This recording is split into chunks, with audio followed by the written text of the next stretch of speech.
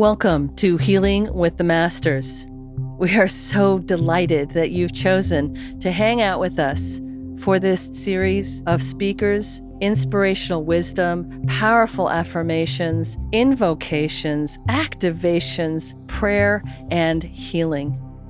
Healing with the Masters represents transformation, to ignite your light and to show you a framework of possibility for moving into a new way of being in your life, modeling that for others in your life, and changing the whole planet.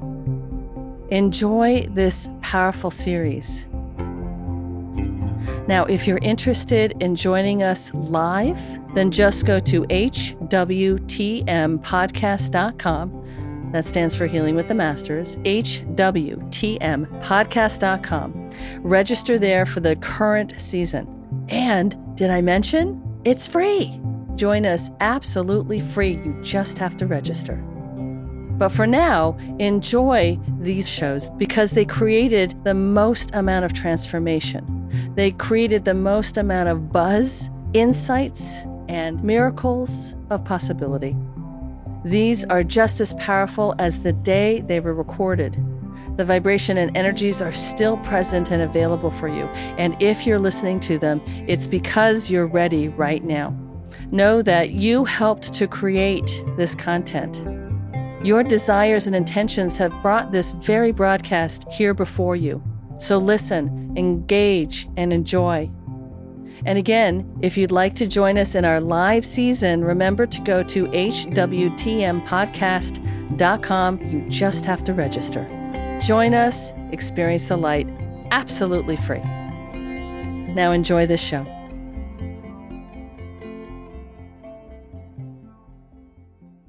Welcome everyone to Healing with the Masters. Here we are. We're in volume 13, and I want to welcome you to this powerful season. This 2014 set of seasons is unique in that it's our second year of the Aquarian age, and this is a year of let's get her done. This is our soul group opportunity to commit to our journeys, engage in our lives, and in the process, and together, make a difference on this planet. We are so delighted that you chose to hang out with us this season, and I want to remind you that you are beckoning forth all the content on this and every show of this season of Healing with the Masters. Your intentions have brought forth this very moment. So everything is here for you. That's what's so powerful about the Healing with the Masters community. You create the content through your intentions. I also want to remind you that the healing part of our name means transformation, realignment, and repatterning. It means you are on a pathway to change it all. And we are so excited at what you're about to create. Now, you may think that the masters are the remarkable speakers that we bring on each week, but we know that you are actually the master you are seeking. All of the answers are within you, and the master teachers you're hearing on this series are giving you nudges and hints as to who you truly are. That bright, sparkling light of being and love that you are. I'm so glad we've all come together in this beautiful community and together are truly making a difference on this planet through everything that we are co-creating. So thank you for joining us. Now, today, I am so excited to welcome Mark Waldman. Mark is the world's leading expert on spirituality, communication, stress reduction, and the brain. He is a specialist in neurowisdom and neuroscience. He's on the faculty of Loyola Marymount University's renowned executive MBA program, and he was a founding member and associate fellow at the Center for Spiritual Living and the Mind at the University of Pennsylvania. His research has been published in peer-reviewed journals throughout the world, and his work has been featured in Time Magazine, The Washington Post, The New York Times, Oprah Magazine. He has appeared on PBS television programs, on Oprah and Friends, and on many national radio and television programs. In fact, in 2010, he received the Distinguished Speaker Award for the Mind Science Foundation. Mark has authored 12 books, including the national bestseller, How God Changed Your Brain, which Oprah selected as the 9 must-read books of 2012. This man is here to guide us today into understanding our brain and understanding how we can change the capacity of our being through some simple ways of viewing and exercising and training our brain. So welcome, Mark Waldman, to Healing with the Masters. It's great having you back again. Oh, I am thrilled to be here this time. You're such a wonderful person, Jennifer. Thank you. Thank you. Yes, and it takes one to know one, Mr. Mark, and I love watching your brain in action. Just the connections that you make in seeing opportunities and seeing ways of moving all of us into a new way of thinking, literally, and being from that thinking. So your research recently has uncovered some really astonishing discoveries about consciousness, about money, about happiness, about spirituality, and the brain. And so I'd like to explore some of these topics with you. And to start with, you've come up with this really cool way of looking at the brain and consciousness, and you call it the spectrum of human consciousness, including the 6 levels of awareness that you've identified in the human brain. I love this. Can you tell me a little bit more about what this is, and then maybe walk us through these 6 levels? Well, yes. I think for the last 40 years of my life, as many people have done, have wondered, what in the world is this consciousness? What am I aware of? Why am I aware that I am aware?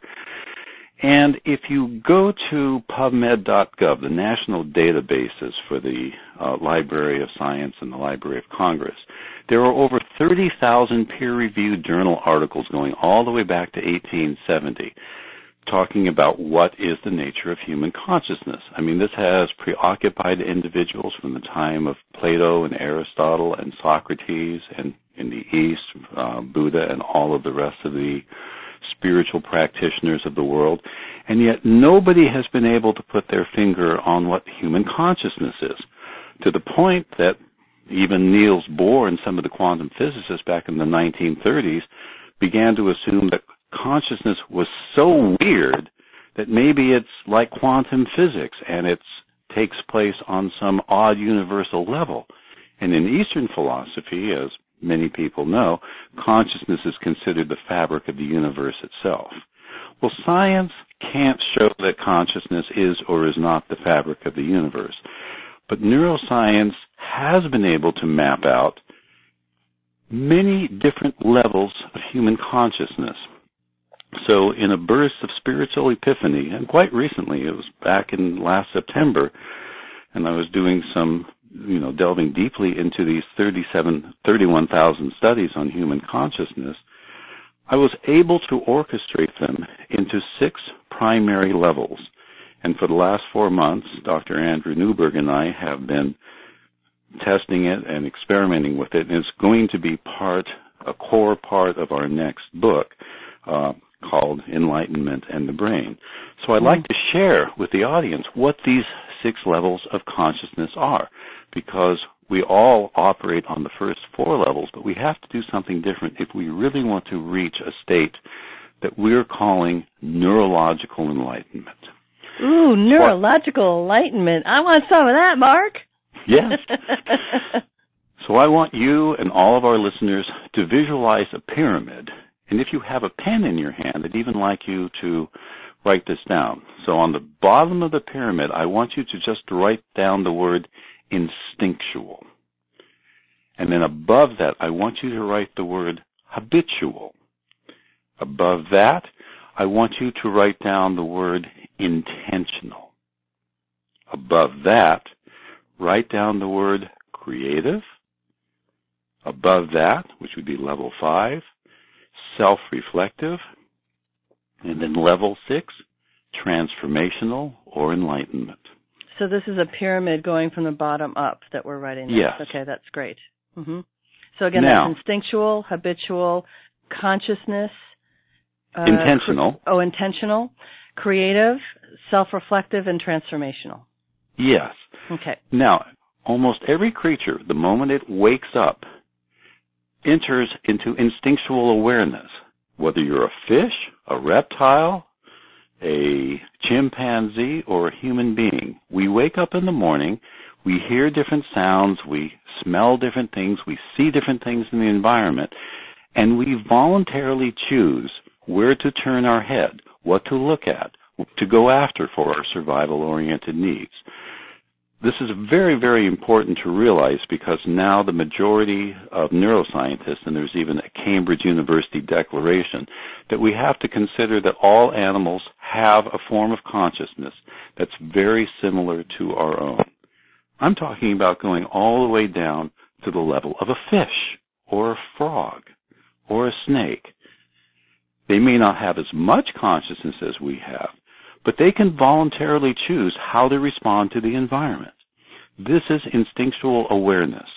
This is the level in where we experience the world. This is the level of emotional experience. This is where we decide what interests us in the world, what frightens us in the world.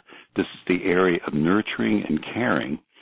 And on this level of consciousness, we can begin to invent specific types of exercises and strategies to strengthen our emotional intelligence. For example, just stroking your hands and your arms will stimulate the self-awareness parts of your brain and will calm down emotional overreactiveness. So we can begin to just, like a meditation, begin to breathe in deeply. And everyone try it at home. Begin to stroke the palms of your hands, the back part of your hands, your forearms, the front and the back. And you'll notice that different parts of your arms and your hands create different types of sensations.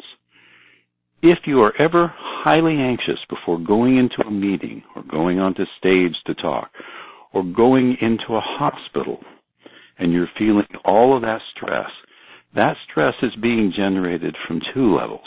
Not only your own instinctual awareness, the actual fear of the unknown or a painful situation, but other levels of consciousness as well. This gentle stroking of your hands and arms will calm you down faster than any other meditation technique that we've discovered out there so far. And there's an enormous amount of brain science behind this. So instead of tapping your way into enlightenment, you can stroke your way into a pleasurable state of being. The pleasure that's created from this releases dopamine, and dopamine actually increases consciousness. Now, as consciousness is increased, we enter the next level of human awareness, which is habitual consciousness or awareness. Hey, Mark, I was just thinking that, that the instinctual piece of us that automatically strokes someone's arm, is that kind of part of this idea, of this process? Yes. It turns out that Jacques Panksepp has been researching human and animal emotions for many decades. And caring and nurturing is a primary emotional level. If an animal does not get enough stroking and preening and touching and caring, their brain will not develop. They will not develop social skills. They will not know how to feel love and care for somebody else. The same thing for children. It's incredibly important, as most people know, that children need gentle touch and caring. But what we believe, particularly in America, we come from this Puritan framework, this very conservative Christian Protestant attitude that said that self-pleasure is a distraction from the higher levels of enlightenment. And so there's a lot of taboos against touch, sensuality. It's called hedonism, and hedonism had a bad name. We now know that hedonism is absolutely essential for the growth and development of a young child's brain. Wow, it's amazing, because just touching my arm and my hand, I get a little nervous when I talk to you because I respect you so much, and I want to make sure that I, serve you at the highest levels. And I have to tell you, I wish I had known that before we started. Now I feel great, Mark. Thanks. And then you can add this to your breathing and yawning and stretching. So it's the same thing. Right. We find that instead of going to yoga, if you want to increase your spiritual practice or your meditation practice, start to, in slow motion, move and stretch your arms and your head and your legs in the most pleasurable way possible.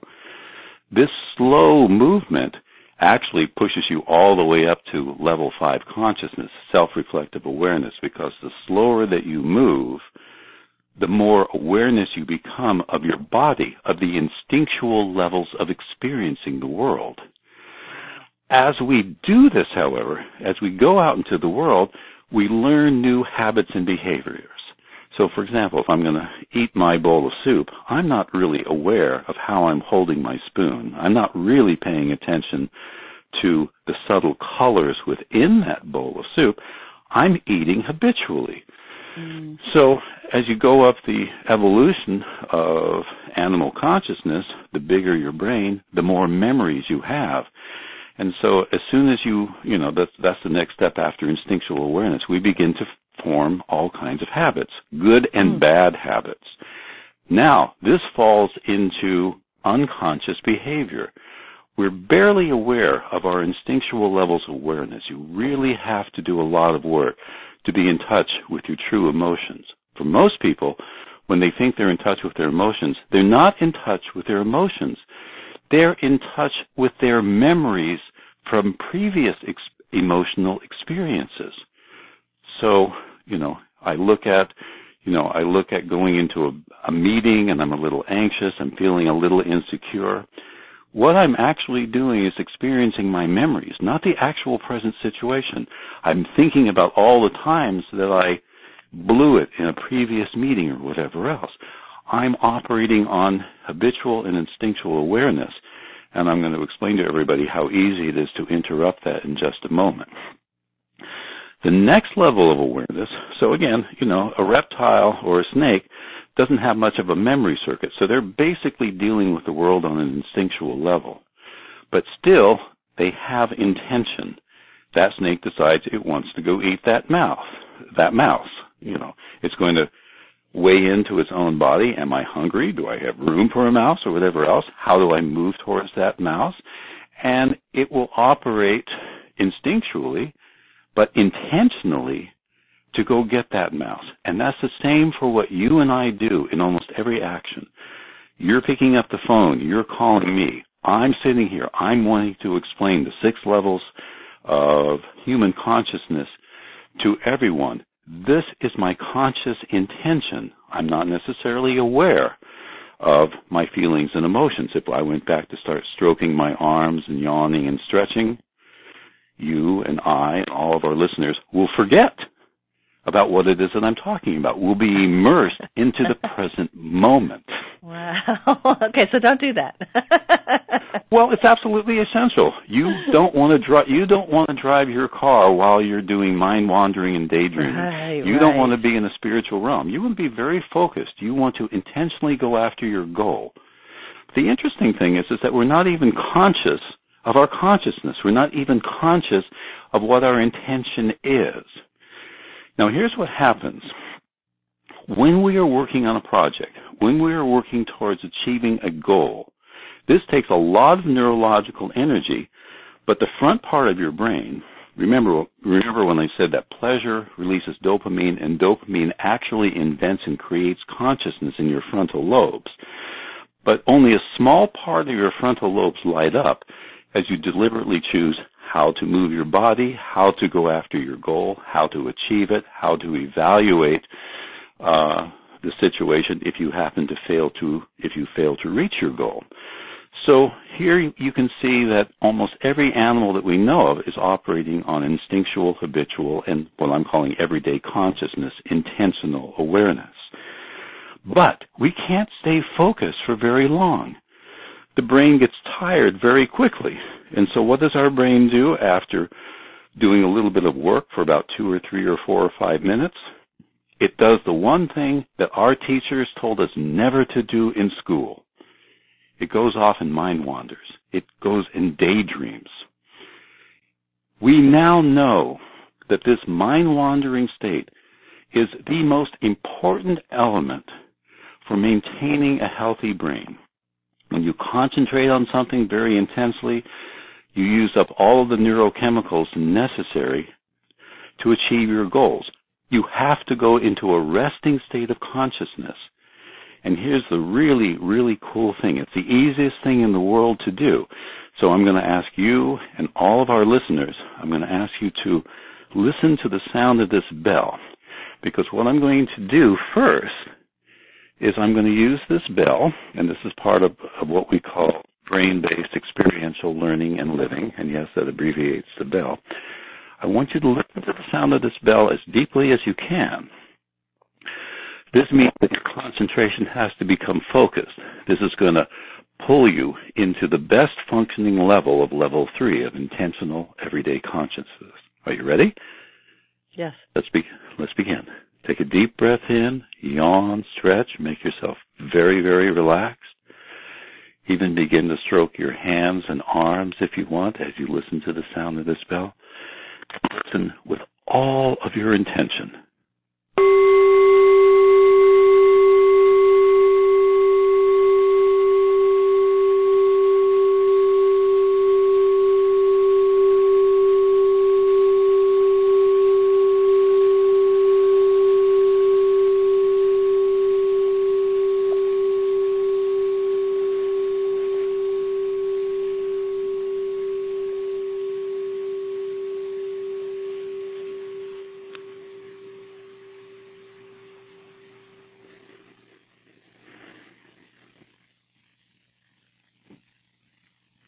And the longer you keep listening, the more you become aware of all the different sounds in the room. Or you become aware of the sound of your own breathing. Now you've become aware of instinctual consciousness. You're highly focused. You're in the present moment. And now in this state, what I'm going to ask you to do is to totally relax your mind. Let it daydream. Let it wander to wherever you want to go. And just pay attention to all of the different thoughts and feelings that flow through your mind. And Jennifer, I'm going to use you as my guinea pig. Uh-oh. So I'm going to ask you to say aloud each thought or feeling that pops into your mind. Okay? Okay. And everyone listening can do the same thing as too. Just pay attention to your own thought and feeling. And after a particular thought or feeling has come out, and just use 10 words or less, there's a specific reason why we want to keep our conversations brief. I'm going to ring the bell again, bring you back into this centered present moment, and then ask you to pay attention to the next thought or feeling that comes up. So are you ready? Yeah. Deep breath in, everyone. Even yawn a few times. Because yawning still is the best way in the world to calm down an overly busy brain. Listen to the sound of the bell. You become focused, coming into the present moment. You're turning on levels 1 and 3. And what's the first thought or feeling that comes to your mind? Am I going to ask the right questions? Beautiful. Level 2 of consciousness. That's your habitual consciousness. That's your memories and your learned behavior. That's all of your old thoughts of, am I going to ask the right question? Am I going to do the right thing? And how many times have you had that thought? Lots. Yes. So what you need to know is that you're just operating from your memories. It has nothing to do with reality. But all you say to yourself is, this is just a thought. The thought is not real. I let it go. I listen to the sound of the bell. I come back into the present moment. Notice that all of your anxiety will fall away. And then pay attention to the next thought or feeling that comes into your mind.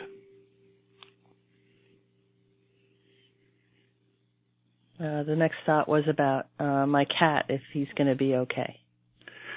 Again, another worrisome thought. All worrisome thoughts are memories. Is your cat actually okay right this second? Yes. Why are you worrying about what might happen down the road? Right. Where does this worry come from? Why do we give it so much weight? So one can begin to understand how easy it is for us to get trapped in habitual consciousness, which is just based upon intentions and experiences from the past. We're not in the present moment. If we're not in the present moment, we can't proceed to get the goals and desires we want. Every animal, except for human beings, are instinctually aware, and they know what they intentionally want in the world. So here's what I want to ask you to do now. I'm going to push you into creative consciousness. I want you to go into the deepest state of relaxation. I want you to begin to stroke your arms and palms and move around. And I want you to invite all of the creative voices, because our brain is filled with inner speech and dialogue, to kind of speak up. And I want you to have that beautiful sense of imaginary fantasy world that every child lives in for the first 10 years of their life. And we forget that this is an important part of today's consciousness. And what's the first fantasy that comes into your mind that gives you a sense of pleasure?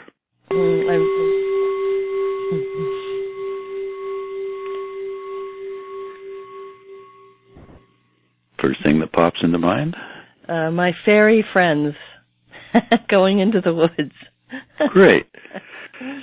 And I'm just visualizing going into the woods itself because I love nature. Nature is an incredibly grounding way. It brings us in touch with our instinctual awareness again.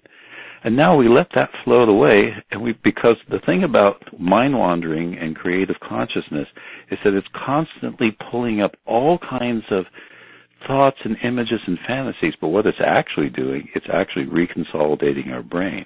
So every time we're working on an important project, we need to take a break every 10, 20, 30, 40 minutes and deliberately choose to kick back in our chairs, relax, and do daydreaming. And what you see in a brain scan is that you see the whole brain begins to light up. So let your whole brain light up. It's like brainstorming, literally, and let your thoughts and imagination and fantasies go as wild as they can. And what's the first thing that pops into your mind?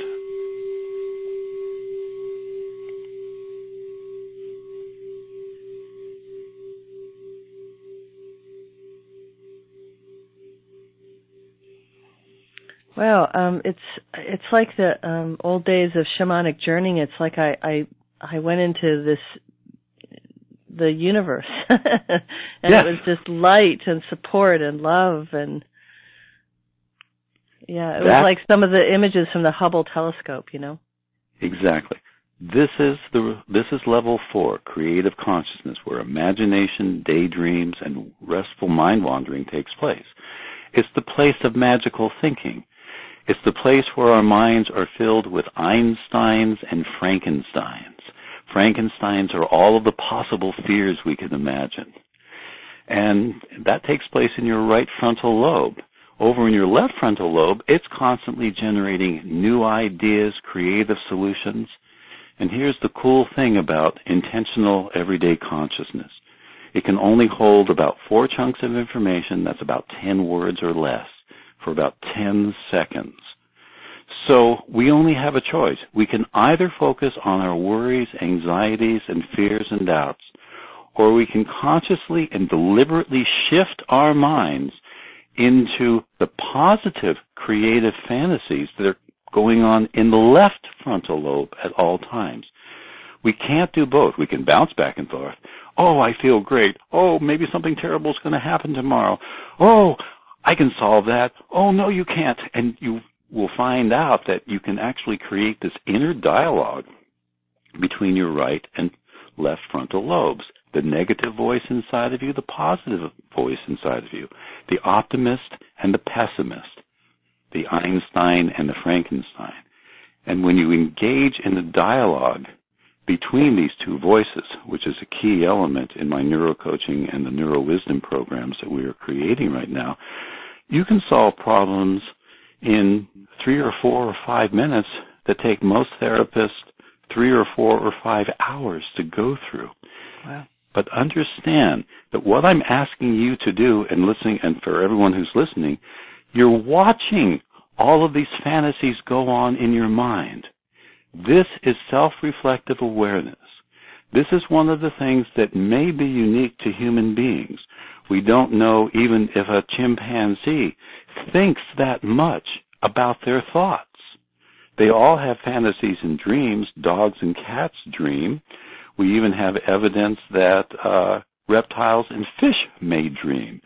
So we all enter this state, and neuroscience believes that dreaming is a process of taking all of the things that we've experienced during the day, and in its own language, which is not word-based, it reorganizes it, builds it into our memory system so that we can learn from these experiences, so we don't have to think so hard the next time we want to do something creative, inventive, or experimental.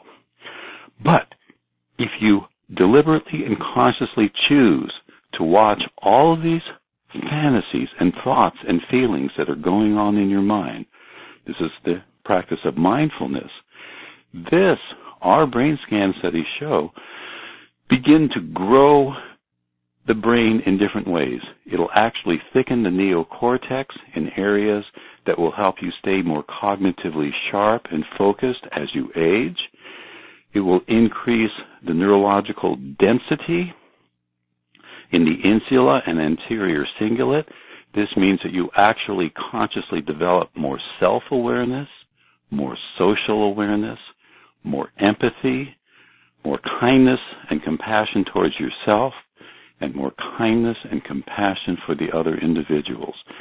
So with this spectrum of human consciousness, we can now design specific exercises to move a person in and out of everyday consciousness into creative consciousness. We can quickly teach a person how to do mindfulness practices, and we interrupt a basic rule because we feel that mindfulness, although it's been around for 30 years with great research, you do not, and we believe you should not meditate for 20, 30, 40 minutes once or twice a day. So instead, our new mindfulness training program is that you set a mindfulness clock up on your computer, and you set it to ring 2 or 3 times during an hour. And during that time, all I want you to do is to take 10 seconds to yawn, breathe, stretch, do something that's really pleasurable. Just a moment of restfulness as you move yourself into creative consciousness. Be aware of that self-reflective awareness. And then once every hour, just to spend 60 seconds doing anything that gives you incredible satisfaction and joy. Run down to the end of the block and come back. Do one of your favorite affirmations for 60 seconds. That means at the end of the day, after 12 hours, you've put in 12 minutes of meditation practice, but you've integrated that practice into virtually every aspect of your life, and most importantly, into your work life. This makes your work far more satisfying. When you bring pleasure into your work, remember the pleasure releases the dopamine. The dopamine increases consciousness. It helps you focus better. It drives you and makes you more successful at achieving your goals. Now, you've gone through these 5 levels of human consciousness. So here's the most incredible thing. How do you go to a level of enlightenment?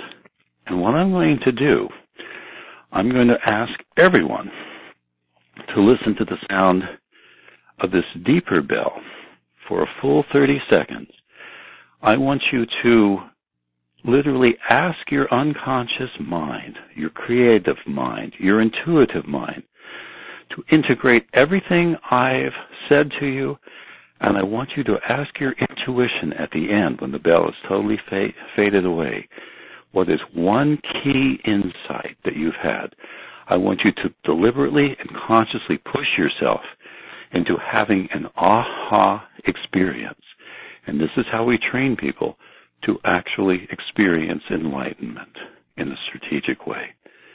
So if everyone's ready, again, yawn, stretch a little bit, stroke your hands and palms. Notice how it quickly brings you into the present moment. All anxieties and worries fade away, even if you have a real serious problem. To take a moment, this type of touch is incredible. And if you focus on a sacred word, an inner value, a word that has deep meaning to your life, life and you start repeating that, my word for today would be self-love and self-compassion. What word would you use for today, Jennifer? What would be your deepest, innermost value? Peace. Peace. Compassion. Peace. And whatever word you, the listener, who is coming up with, start repeating that silently as you stroke your hands and palms, if that feels pleasurable. You can also hold the sides of your face. You can stroke your head, your arms, your calves, your feet, whatever feels good. Trust your intuition. Keep repeating that word. Compassion, peace, love, God, trust. Whatever inner value comes to mind. And as you do this, I want you to know that you are turning on 1,200 stress-reducing genes.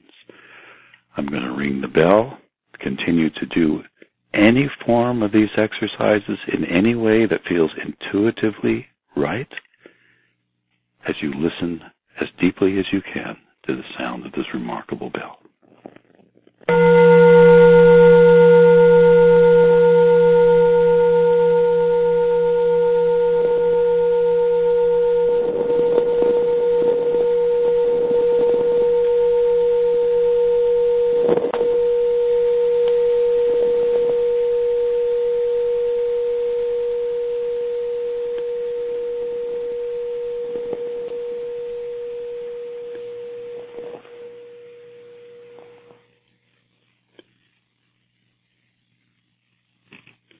And now ask your intuition, which is guided by a very specific part of our brain that's barely developed prior to the age of 28.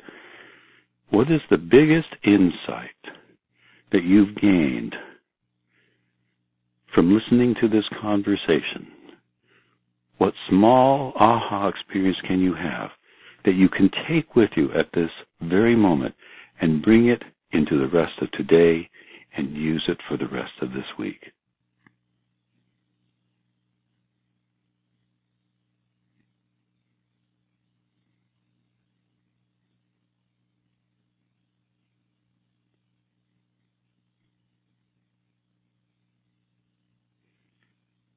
Jennifer, what comes to your mind? This notion of intentional daydreaming. Yes. Isn't that incredible? It is the area of consciousness we've overlooked so enormously. We didn't even know how important this was until 2008, when we asked people just to, just stay in a restful state while we do a brain scan, and we see that the brain is more active. And we find out that the activity and the neurochemicals being released is the most refreshing experience for our brain. Why aren't we doing this for 10 seconds, 2 or 3 times every hour? Just to dip into that creativity for a few seconds is enough to motivate us for 40 minutes. This is the research from Herb Benson out of Harvard. Wow. So 10 seconds gives us 40 minutes of innovation and creation. 2 or 3 10-second breaks during an hour. That's why we recommend a mindfulness clock. I'll have a really cool app on my website. Cool. Which you can use for this. Okay. And just a couple of 10-second ones, and then again once a minute to do something that is meditative, reflective, but in a pleasurable way. Pleasure is instinctual awareness. It brings you into the present moment that interrupts habitual consciousness, particularly those forms of bad behaviors and bad habits that we formed.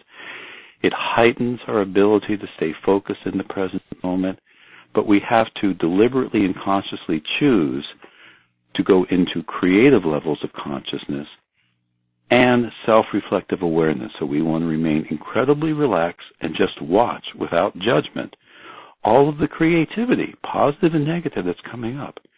And with all the worries and anxieties, everyone needs to know this. These are all memories.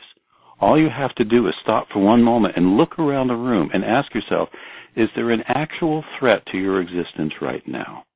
Right. 90% of the time, the answer is no. The 10% of the time that the answer is yes, You really don't want to get caught up in anxiety. You want to become incredibly focused. You want to deliberately go into creative consciousness and start brainstorming and dreaming up potential solutions to the real problem that faces you. You can do it alone. It's even better when you do that with a friend or a colleague. So this is what I teach to executive MBA students at Loyola Marymount University. This is their required homework assignment. And next year, they're going to be introduced to the 10 principles of brain-based learning, and their homework assignment for the next 58 days is to guide themselves through these 1 to 7 minute to 10 minute exercises once each day and to reflect on throughout the day. Because these busy executives, we've been able to demonstrate in the last 5 years, it lowers their stress, it increases work productivity. They begin to bring deep personal values into the business world. They begin to influence their employees. We begin to change the corporate structure of America so that we're all a little bit more enlightened, a little bit more transformed, because we're running our companies and our relationships from levels of kindness, compassion, intuitive trust. We're using the inner wisdom that's inside and built inside of every human brain to make ourselves a better person and to make the world a better place in which to live. Oh, amen. You know, Mark, I've been thinking about a lot of these practices. Well, first of all, I've noticed in the last 6 to 8 months that there are more and more practices that don't require as much time but are actually more powerful in amping things up. And this feels like a brilliant example that, just 60 seconds every hour or every 40 minutes can change everything. I mean, what are the kind of things are you seeing that people are experiencing beyond, I know that you've talked about health, you've talked about abundance, that we can actually change these things through these very simple exercises. Is that true? Oh, good Lord, yes. It's particularly effective for reducing worry, fear, doubt, procrastination, all but falls away. There's 2 kinds of procrastination. One procrastination is being driven by fear. I'm just afraid that I will fail. The other procrastination is simply, I don't have enough information to act on. But on one hand, the human brain is not very attuned to reality itself. We live more in an inner reality than we do in the outer reality. It's very difficult to be in touch with instinctual awareness that is, that really is responding to the world as it's unfolding in the moment. We can train ourselves to do that through creative consciousness and self-reflective awareness. When you do so, study after study shows that your anxiety levels drop, your depression is lowered, self-esteem is boosted. And the coolest thing is, because I teach people how to shift back and forth between the pessimistic side of their brain that's always generating negative thoughts and the optimistic side of their brain that's always generating positive thoughts, how to have deliberate control over that. You can't stop yourself from having negativity, but if you sit back and watch while you stroke your hands and remain in this pleasurable state, what happens is that the memory of your anxiety, remember, because most worries and fears and doubts are from events that happened in your past, a memory is recalled, and then whatever experience you're having in the present moment is built into that memory as it's reconsolidated. So if you're staying deeply relaxed and you're doing something very pleasurable, or you're repeating a very strong affirmation as you bring up a really awful event from the past, this is what's getting built into the memory, and that gets reconsolidated. We never recall the same memory twice. This is really, really important. Now, with really strong traumatic types of memories, a person will need to have, an hour or 2 of more personal coaching and direction through this, because it's easy for our minds to become so overwhelmed by the fear that our memory is going to become a reality that you need somebody else to interrupt that. But we use these same strategies for interrupting it. We have a person create what's called a crap board. You write down every weakness and worry and fear and doubt and problem you think you have on a sheet of paper. And then I guide the individual through these focusing, relaxation, mindfulness exercise. And as you gaze at that sheet of paper with all of the negativity on it, your brain does something very interesting. It's called dissociation. It sees all of your own problems on a sheet of paper. It no longer feels like it's inside of you. You're now free to go back to work. So you don't ever throw away your crap board. You keep it posted up right next to your vision board and your skills board and your accomplishment board. These are other boards that I've built into the Neuro Wisdom program that are absolutely essential for everyone to use. These little strategic exercises, they only take 10, 15 minutes to do, and you leave them posted on your wall, and they remind you how good your life is, how much you've actually accomplished, and this just demolishes all of the imaginary crap you've written onto your crap board. I love that. So essentially, we put it outside ourselves, and then we train ourselves through this method of the bell and moving from that instinctual up to the transformation that you actually already have guided us through today, yes. into a new state of relationship with those perceptions we have of ourselves that aren't necessarily true. Yes, and I've taught everyone how to intellectually understand the spectrum of human consciousness. We need to have an intellectual reason before we're going to change behavior. And why does the mind have to engage in that way? I'm curious about this I know this, one of my practices I often do in my own healing work is I talk to myself, I talk to the people I'm coaching from a cognitive perspective first, and then it feels like there's this opening into a deeper level of being, what I call the sacred chamber in the heart. So What's going on there? You're dealing with everyday consciousness or intentional awareness. In other words, I see. Here you are. I'm going to have you have an experiential, I'll guide you and everyone through this thing. I want you to imagine that you're going up a huge ladder. It's maybe 3 stories tall. It's a diving board. And you're going to move to the edge of that diving board, and you're going to jump or dive into the pool down below. Okay. Now, what's going on in your mind? Logic and reason is saying, it's... I'm terrified of heights, so really good example, Mark. So am I. So Here we are. For you, it's a 3-foot diving board. And by the way, this is how you decondition something like that. You never push yourself into the trauma. So I'm afraid of heights too. And it's called exposure therapy. So you go up 1 step and you look around. Does it feel safe? Great. Right. Go up to step number 2. Does it feel safe? Great. Go up to step number 3. Step number 3 feels anxious. Mm-hmm. Don't push yourself beyond that. Go back down to step number 2. You're done for the entire day. The next day, go up to step number 2 and 3. Maybe by day 6, you can go up to number 5.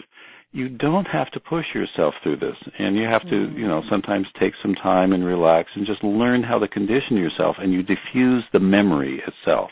Most of the time we're reacting to the memory, not what's actually happening. But once you get up onto that board and you go to the edge, you still don't want to jump off the pool. You want to use your logic and reason. First of all, is there water in the pool? Second, is it deep enough? Now that you have all the intellectual experience, you still have to deal with the fact that you're going to jump off a diving board. Human bodies are not just like dogs and cats. They don't like the idea of falling, okay? That's an instinctual response. Right. Fear of falling is what's behind fear of heights, usually, by the way. And at that particular point, you have to ask yourself, I'm feeling excitement before I jump off. Is this excitement frightening? Well, why do it? Unless you have to. But if this is kind of fun and I'm kind of interested and I really want to feel that water, now you're using your creative imagination. Gee, this could be really cool. I have enough courage to do it. Then you jump off, you experience that fall, you hit the water, and you succeed.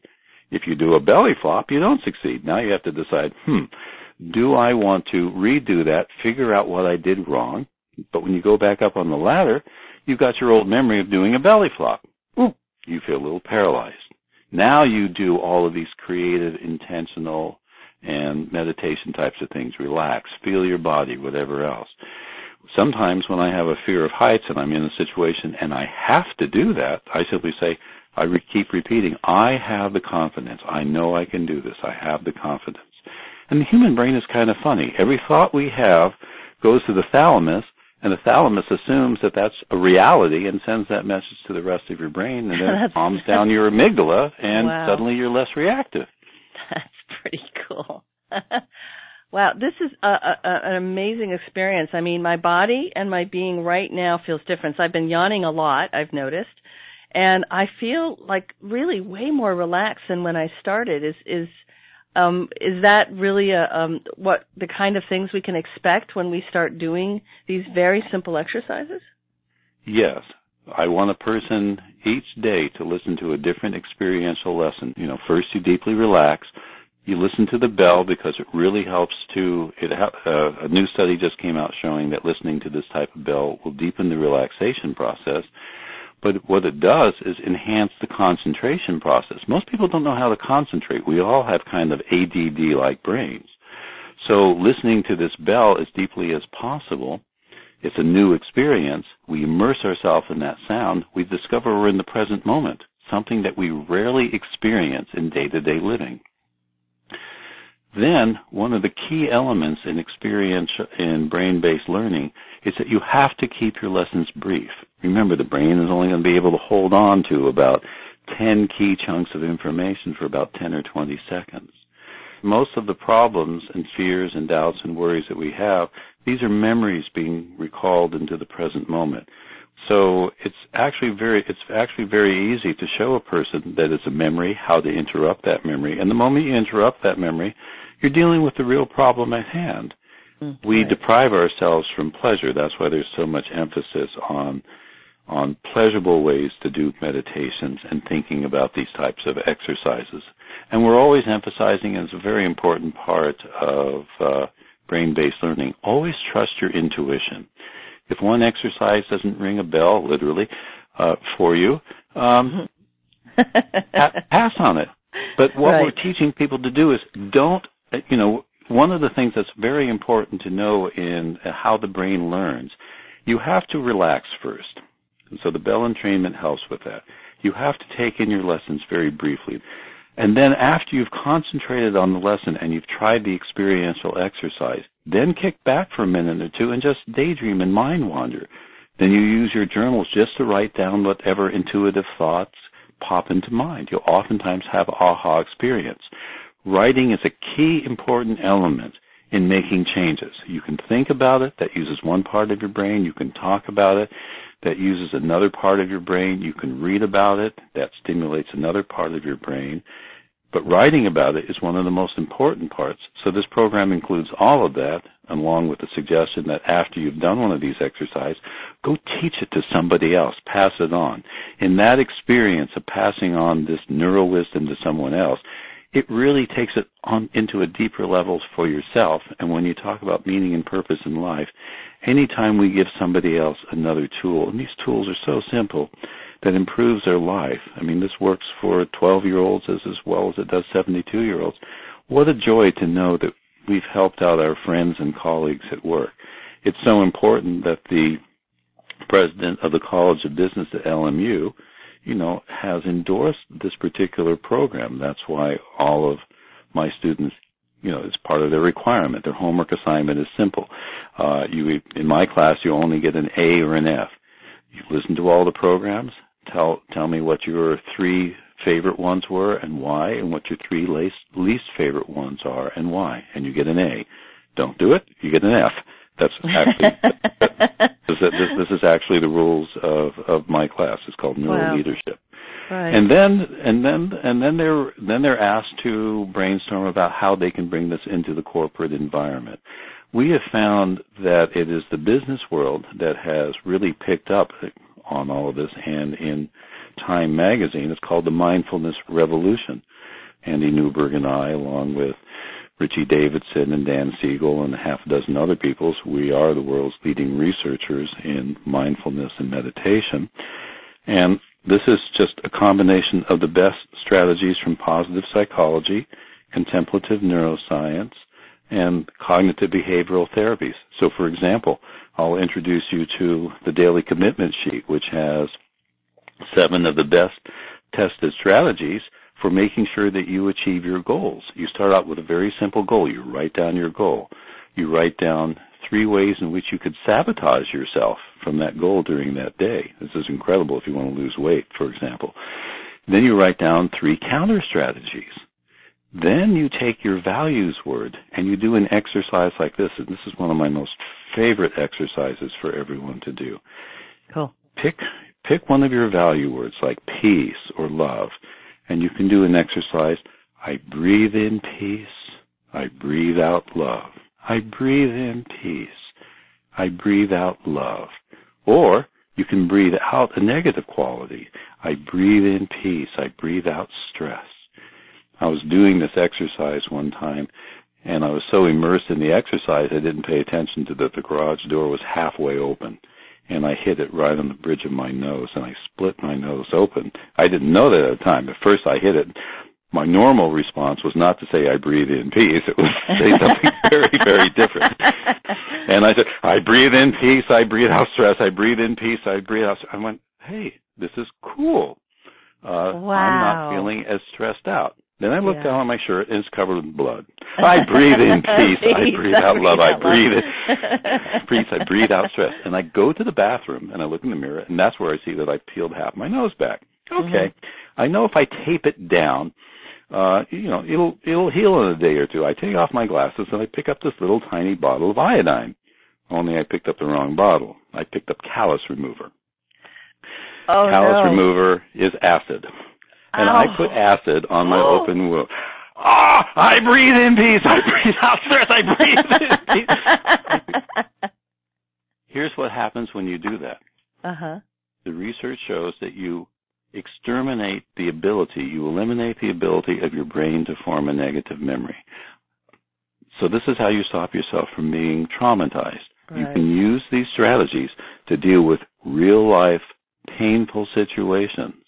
So if you're going in to the dentist's office and whatever else, you can use many of these strategies to eliminate the anticipatory anxiety, because the fantasies that something bad will happen will create a traumatic memory. Right. Here's a technique for doing that, and you have that right in your daily commitment sheet. And then at the end of each day, you don't ever make a list of the things that you failed at during the day. These are the 2 key exercises that come out from positive psychology. You write down 3 things you did well that day, and why. This, if you do just for 7 days, will increase your self-esteem will continue to grow over the next 3 months and stay stable for the next 3 months following that. You are such a bevy of these remarkable tips. Okay, so I breathe in peace, our noble quality. I breathe out either stress or love. That's one. And then at the end of the day, we write down 3 things that we accomplished. 3 things we did well. We did well. It doesn't even be about accomplishment. Not even accomplishment. Got it. You start, did well. And all this is on one sheet of paper. That's why it's a daily commitment sheet. Right. And so when you do this, what you want to start out is with little tiny goals. The brain could care less whether it's a big goal or a little goal. If you succeed at a little goal, you get that burst of dopamine. You've enhanced and enriched your consciousness. You become more motivated. So why not do a bunch of little tiny goals? You become so good at it, you'll want to take on larger and larger goals. Wow. And then the last part of the sheet is to write down 3 things you feel grateful for that day. Because again, that basically will take an anxiety-ridden brain and turn you into an overly optimistic, self-confident individual who, it won't matter what failures or successes you have, you're going to feel so utterly alive in everything that you do. And that's called having life purpose, meaning, and life satisfaction. And that's what our brain scan research shows. You'll actually begin to see the changes in structure and function that increase confidence, self-esteem, compassion, love, better emotional control.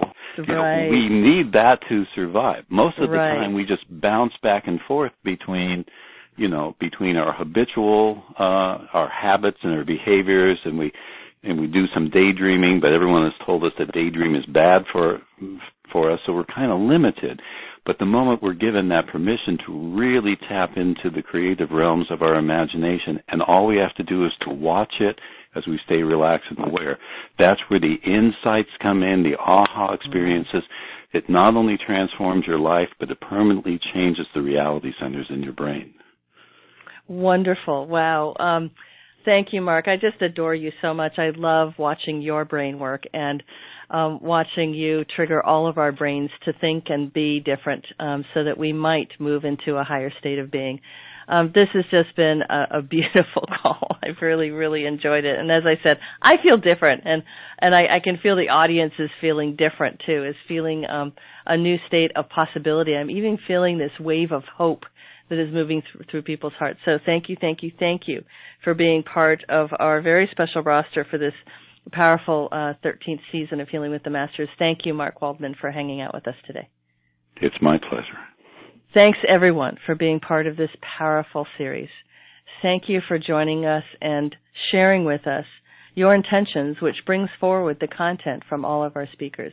I love you. I'm so honored to play with you, delighted that you're playing with us in this journey of life for as brief or as long as you're with us. We are enjoying your company. We love hearing from you. Please tell us how you're doing and how the shows are going for you. Much love to everyone, and thanks so much for hanging out with us. Until next time, bye now. And remember, if you'd like to join us for any of our live shows, just register absolutely free at hwtmpodcast.com. That's HWTM as in Healing with the Masters, podcast.com. Come and join us. Just register for the current live season.